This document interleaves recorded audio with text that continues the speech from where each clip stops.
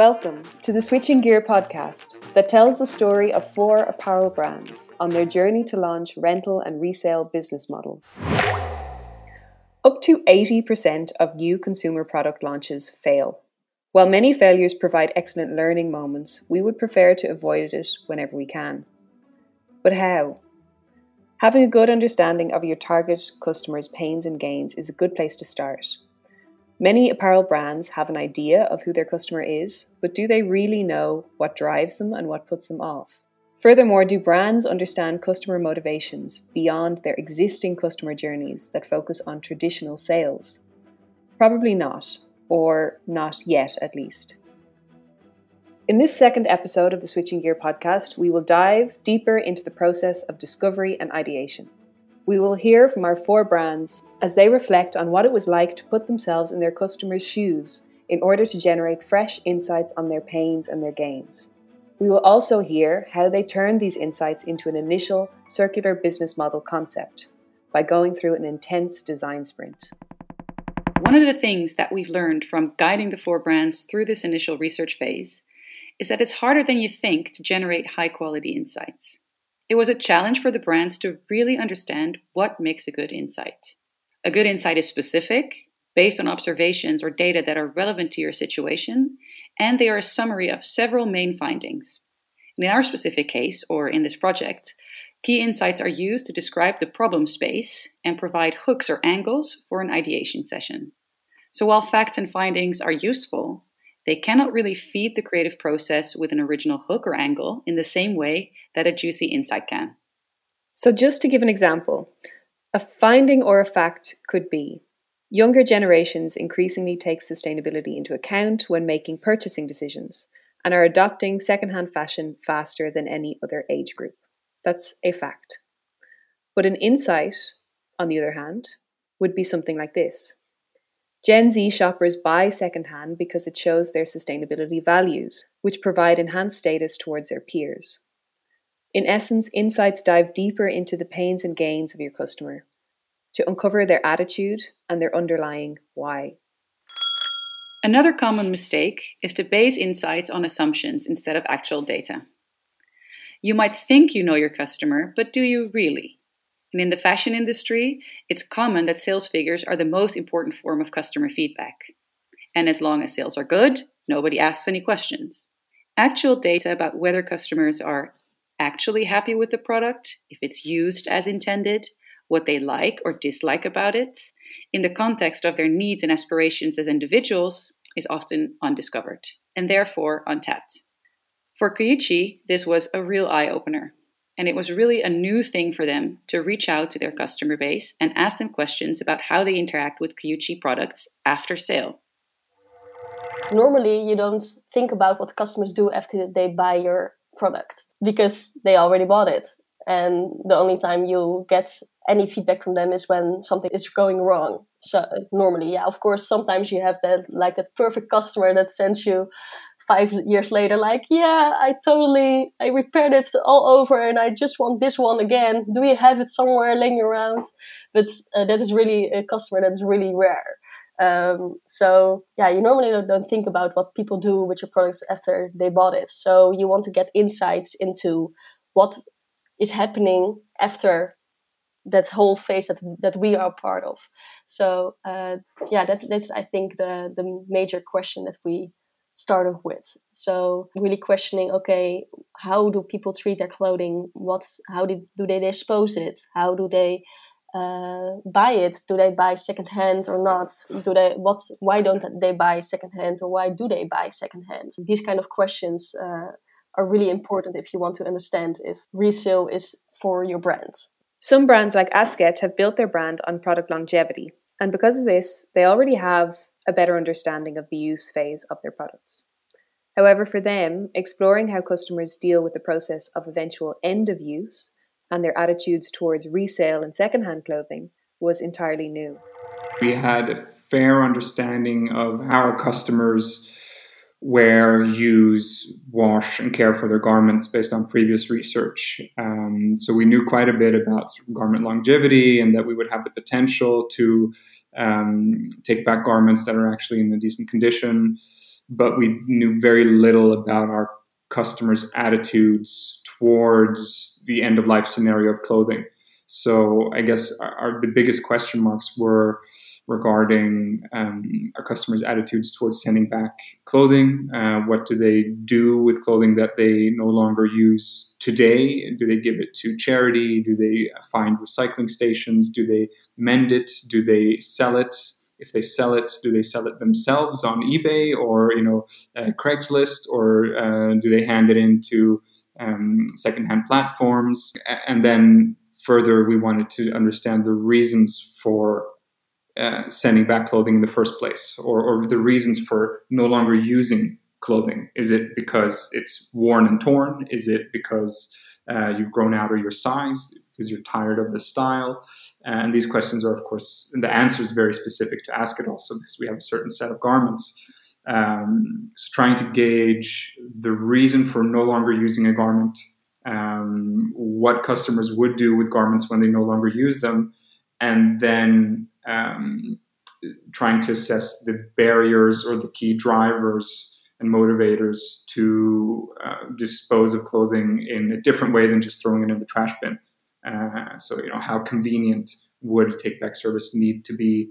How rewarding would it need to be? Would the reward need to be monetary, or could it be more value-based, knowing, that we would do something good with it?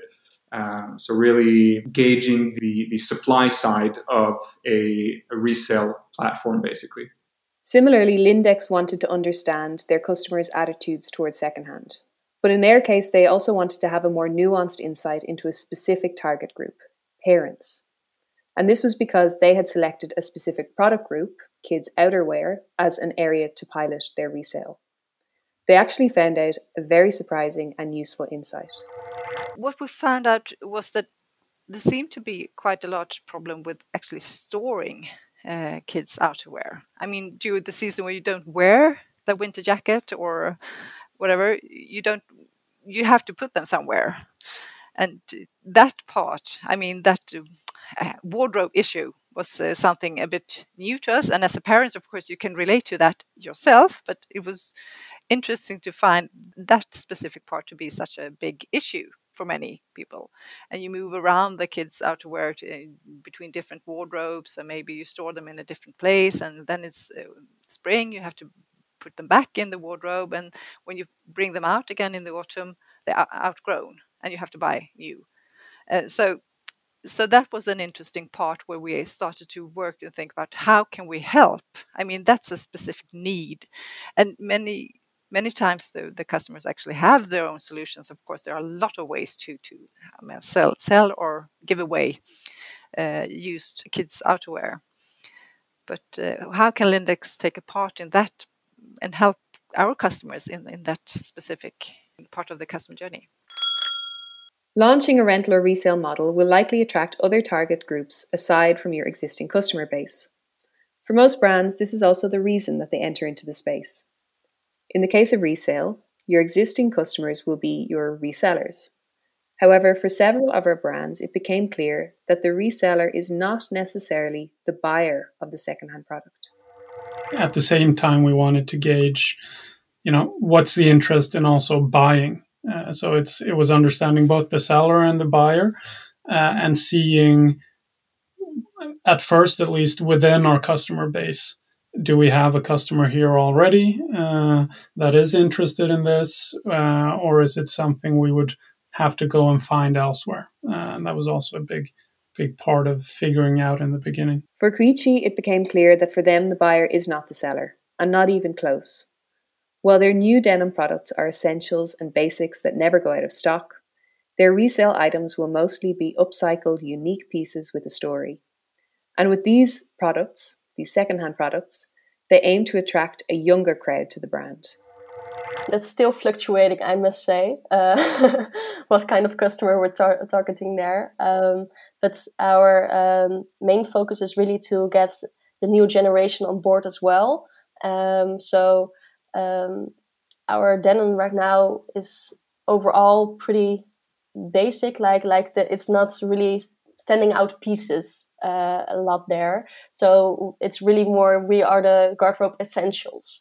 But on top of that, there are a lot of young people, for instance, that are more focused on really that standalone kind of vibe that you have also with vintage pieces that are unique, and that's it's really a collector's item almost. So in that way, that's also a little bit the customer that we're focusing on, that really want to, that one of a kind piece because it has a story to tell. Yeah, I think that is a little bit the customer that we're targeting, and we think that's more a little bit younger group that's more trend influenced, and in that way that we're now not really targeting, because we're now doing never out of stock kind of styles that go over the seasons.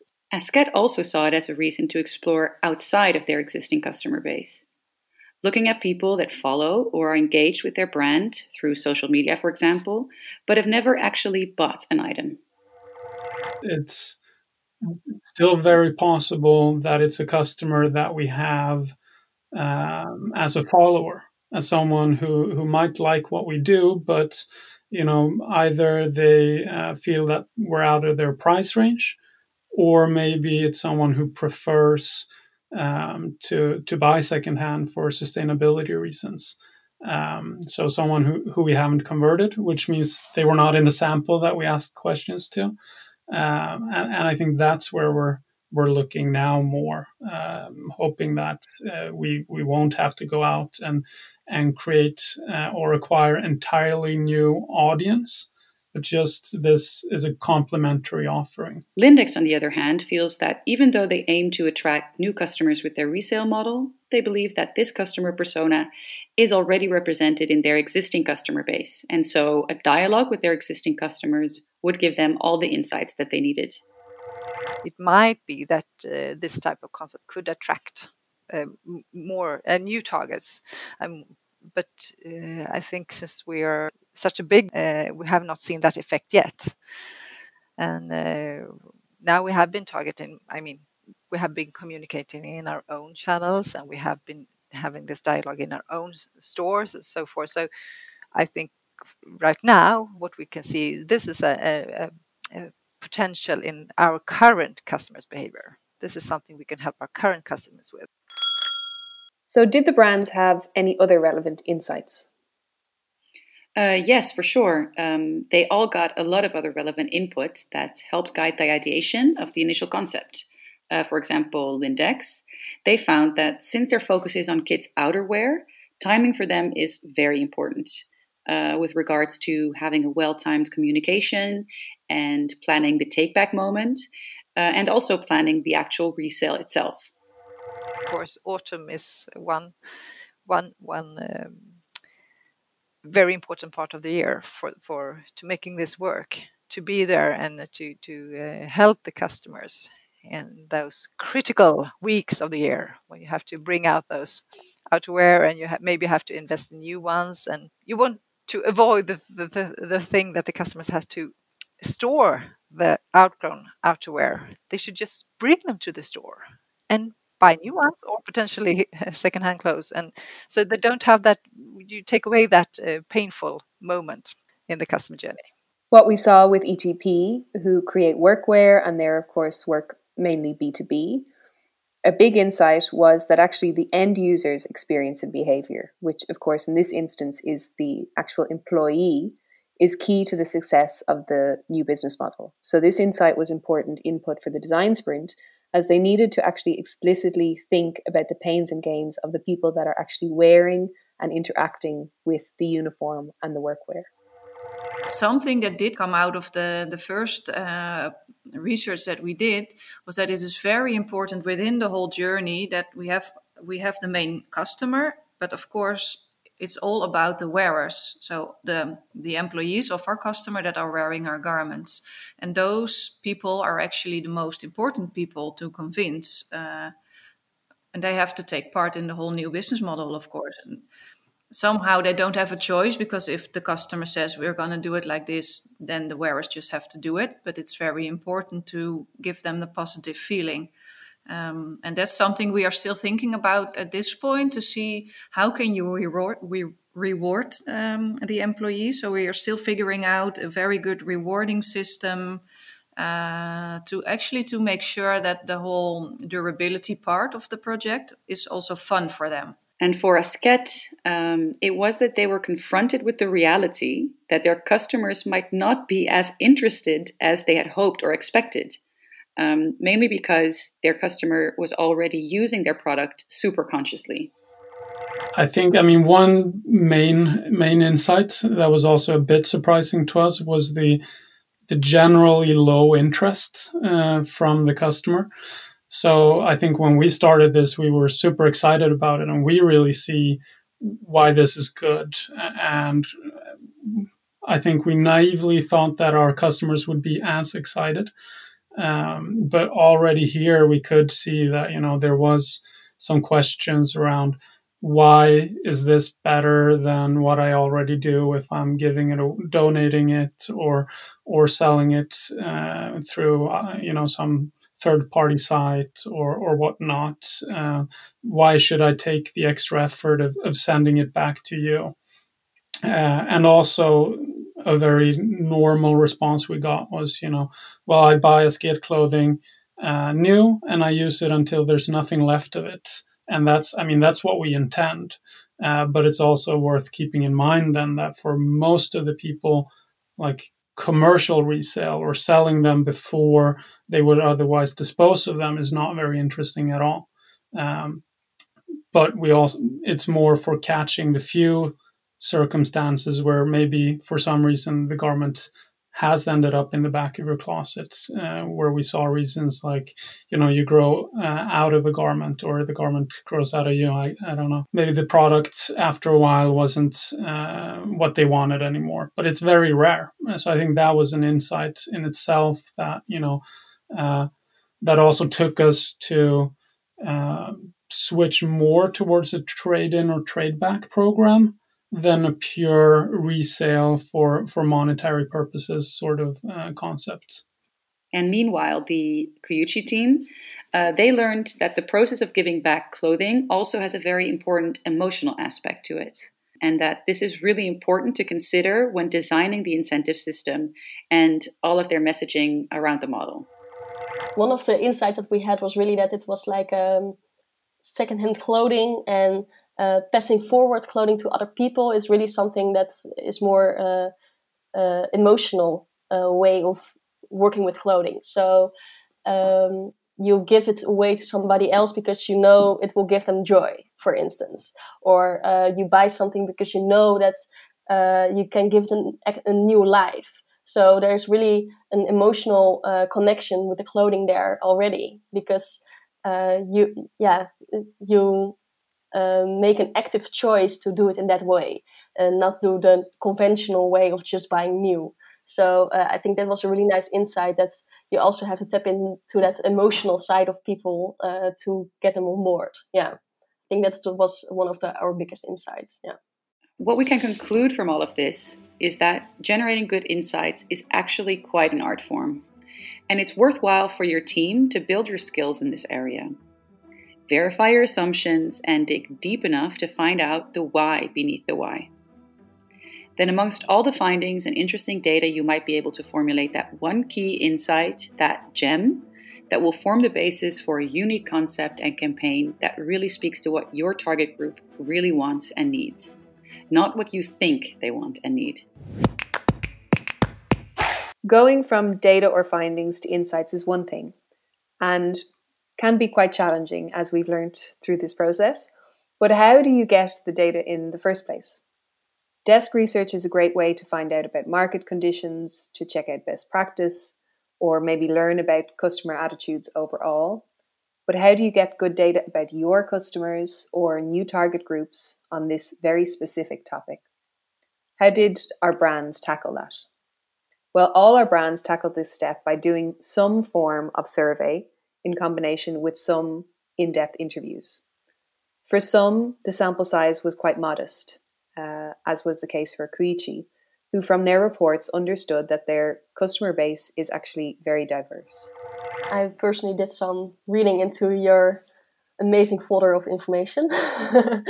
And besides that, we started a little customer questionnaire. So we had some talks with some Kuyichi consumers, and to see what kind of behavior they have around clothing. Not only Kuyichi clothing, but clothing in general. So we started to ask them these questions that we had. And from that, you get a super diverse kind of answer. Like, one is really like a denim head that just collects clothing, like really nice denim. So he had like an old Kuyichi that was unworn, and an unworn Kuyichi, and then he had one that he had worn, so he could see the difference, for instance. So he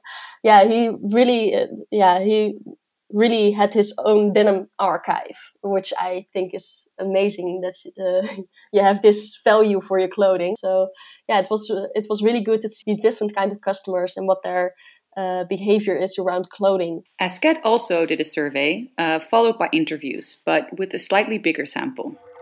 So as former marketing students and marketing research students, we developed a huge battery of questions and designed a big survey. And fortunately, we have super engaged customers, which we time on time can rely on for feedback and insights, both in terms of clothing, products, service levels, etc., but also to develop new concepts. So I think we surveyed 2,000 customers that had clothing for at least 2 years minimum, and asked them to answer an online survey for us, and we're able to gather quite a bit of data on that.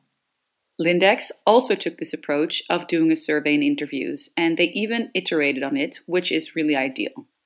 For Lindex, getting the data was not a hard thing to do, as they do this more often, and they even have a dedicated customer panel of about 1,000 customers in place that they could easily tap into, which is great.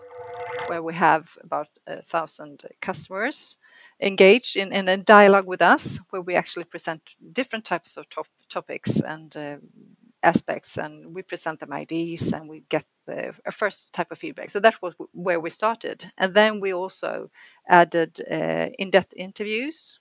So our customer researcher and service designer performed those interviews, and to get a deeper understanding, because you can't get that just by a questionnaire. So you have to talk to people to understand why they think, why they act in a certain way.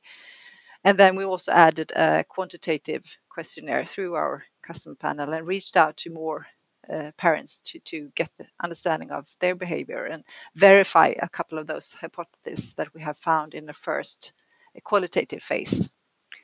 So that's the way we approached it. So actually the brands were quite aligned in their approach. And for any brand that is going to do this research, we actually also advise to follow their lead and do a survey as well as in-depth interviews. Yeah, ideally you want to have both. You want to have the opportunity to ask your customers about, the why behind the why, but you also want to make sure that you're not basing all of your insights on only a few individual claims. So doing a larger survey is recommended for that. And of course, your data will only be as good as the survey itself and the interview questions in it. So you can find some more guidance on this in our online circular toolbox. The next step was to take the insights into the first stages of a design sprint to come up with an initial concept. A design sprint is a process that uses design thinking for validating ideas and solving big challenges through prototyping and testing ideas with customers. The full process involves the steps of mapping, sketching, deciding, prototyping, and testing, and aims to reduce the risk when bringing a new product, service, or a feature to the market. For all of the brands, concept development was not new, but this method or format was. For Lindex, doing this work in this setting, a virtual one, and with external participants from the Switching Gear team, brought a whole new dimension to their concept development process, and it really added something to their existing company approach. I found the concept in part fantastic. I've worked with concept developments, but never used these kind of methods in this way. And I thought that was just a super boost, just creatively and just sharing ideas in this way, and actually how far you can get on a really, really short time. So I found that was like super positive. So I was like, wow, you really need to do this on other type of projects and other parts of workshops. So for me, I think it was an eye-opener and something that we can really benefit from in different areas of our company. So just really want to spread that toolbox to more areas. The great thing was that all the brands also really enjoyed it. Ideation and working creatively is often a high energy process and a step where a lot of the work that's been done up until that moment comes to fruition in the form of a range of ideas and, of course, finally a concrete concept. Even in the face of Corona and having to switch everything online, we made it work and we made it fun. And also, thank God for Miro, which was a virtual tool that we were using, because the additional added benefit of using tools like that is that all the results are automatically and easily digitally captured. Due to Corona, we couldn't meet physical, but still really the energy was really upbeat in these sessions. So you could really feel that we were making something, making a baby almost. Like really, yeah, there was a lot of energy there. So that's what I really, really liked about the design sprint. And also there was this part where we did like these crazy 8 where you just had to came up with anything that came to mind. And I think it's really amazing way to really think out of the box, because things pop up that you haven't thought about earlier, it's really a way to let go of all these things that you already knew and really focus on but what kind of new ways of thinking of looking at this I can formulate on this paper. So there was really a really diverse kind of way of thinking about this business model that shows really the possibilities that you have, and from that you can start formalizing it into maybe more realistic ideas, but really still with the juice of these interesting ways of thinking about the subject. I really liked it. I think maybe it was my favorite part this far. Asket was skeptical about the exercises at first. Both founders have completed an MBA, and while they understand very well how innovation processes work, the format of working on creative concept development was not something they've done before in this way, and it was a very pleasant surprise for them. They have even applied this format in their other work since then, so that's probably the best compliment. I think, when we started out early on, I was quite honest and frank about the fact that, I think both Jacob and I are skeptics to some extent when it comes to, after 5 years of business school, to academia, to, theoretical frameworks, to even to workshops potentially, because, we just like to roll up our sleeves and get stuff done. And I think that just the fact that we actually reuse some of the workshop formats in our own day-to-day business kind of shows that, or for me at least, I think I've gained a totally different respect for the type of format that you guys have provided in terms of a mix of academic and sort of theoretical and practical. What we observe from going through this concept development process with the brands is that they were really tempted and inclined to converge their thinking at an early stage to a single idea, often based on, existing best practice examples that they know from the market or what they think is perhaps feasible. And you might think that that is effective, but it doesn't actually allow for anything new or original to emerge. And for that to happen, it might sound a little bit cliche, but you need to step outside the box and you need to trust the process. So go along with the exercises. Don't let yourself be constricted by what you think is or isn't possible. And that process of, assessing ideas based on feasibility, etc., all of that will come later. A great way to support this is to invite external people to join you in these exercises. People from outside your organization that have some idea about the topic, but that don't know your brand or the market well enough to let it constrain them. They automatically think outside the box, and it's really a good addition to the process. Also, this concept development process can be uncomfortable. We are not all used to drawing and imagining so much anymore. It might take some time to get into it and give the team that time. Make sure to throw in some icebreakers at the beginning, for example, and cultivate an open mindset of curiosity and willingness to lean into this discomfort. And remember, in this setting, there is no such thing as a bad idea. As an outcome of the concept development or design sprint, all brands landed on an outline for their new business model concept. All of them still needed work and tweaking and testing, but the core structure was there. Most didn't land on what they had originally thought, which was mainly due to the insight they had gathered in the customer research, but also the expert interviews that they did in the session. For Kuyichi, the core insight they built their concept on was around the altruism or emotional aspect of passing on clothing. It helped shape the concept and customer journey, but of course also the positioning of their model.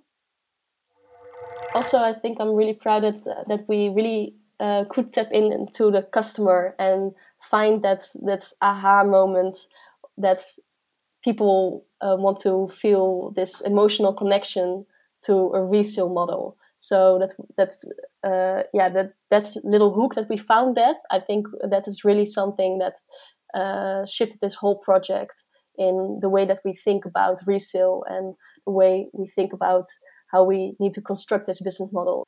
For us, it was really important that that altruistic side was involved. So there also has to be a connection between the one that is giving back the jeans and the one that is buying the jeans.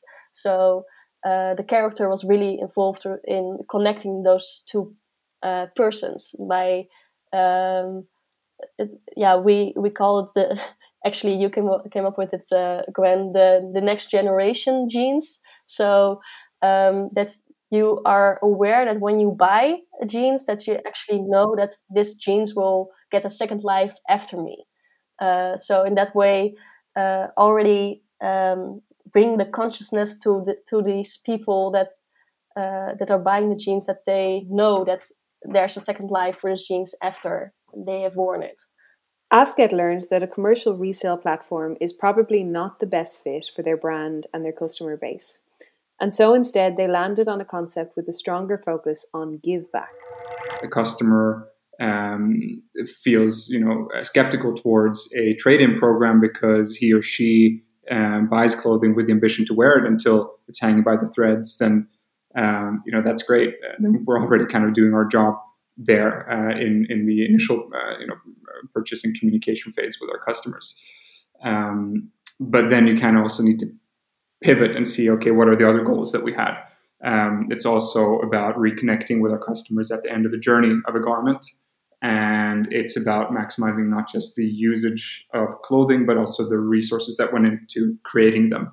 And I guess that's when we felt that a take-back or trade-in program rather than a re-commerce platform still made sense. That we feel like, given the current infrastructure in terms of recycling stations or sort of hand-in stations for worn and torn clothing, it's pretty hard to dispose of clothing, even if you've used it, as much as you possibly can in a good way, and that we could actually do it better, that we, with our supply chain, with our knowledge of our fibers, of our clothing, can actually collect, sort, and maximize the value of those sort of bare threads better than any third-party solution out there. For Lindex, lots of good ideas were generated, but due to the circumstances of COVID, they couldn't be as ambitious as they might have wanted for the pilot. So they had to simplify. However, all the ideas are still captured and they're waiting there for their moment to shine. I think the idea that we ended up with in this workshop was a bit more elaborated what we actually had the possibility to do in the end. So there were very good elements of that idea that is still interesting, but we had to narrow it down and limit ourselves due to time and resources and possibilities. For instance, there was a part with the third party involvement that we have not proceeded with because it was not possible given I mean the circumstances. But of course, that type of work is still, I mean, that type of cooperation is still interesting to review and reflect upon and see what we can do. And we have been continued that discussion, but we couldn't include it in the pilot. But also, I have to stress that even though we had one concept that won in the during the workshop, we still have a lot of good ideas in the other ideas that was sketched. So we really want to put them in the backlog if you want to. So we create a backlog with good ideas that we could actually see when and how we can introduce them and in what phase going forward.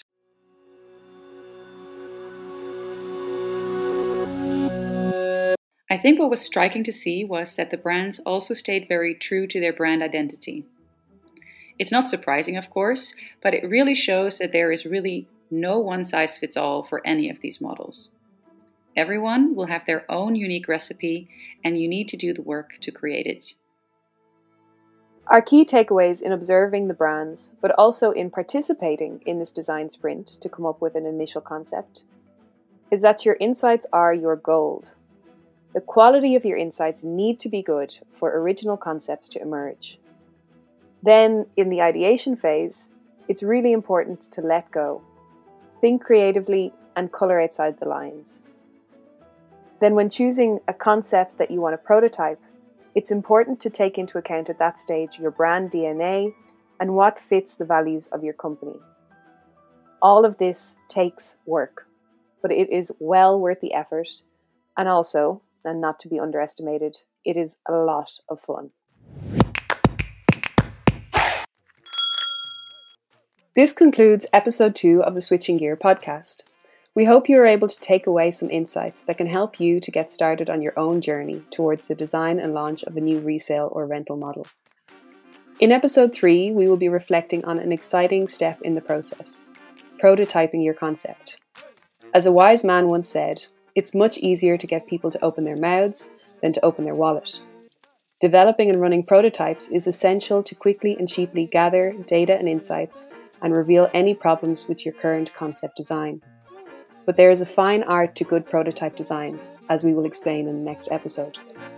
So join us next time, where we'll hear from our brands as they bravely put their ideas to the test. The Switching Gear podcast was made possible thanks to the generous support of the Loudest Foundation. The podcast is part of the Circular Toolbox for Apparel Brands. If you are interested in developing and launching a resale or rental model of your own, the Toolbox will guide you, step by step, through the same innovation process the brands in this podcast have gone through, including all the workshop materials you'll need and a wealth of tips and tricks to support you on your journey. Go to thecirculartoolbox.com to learn more.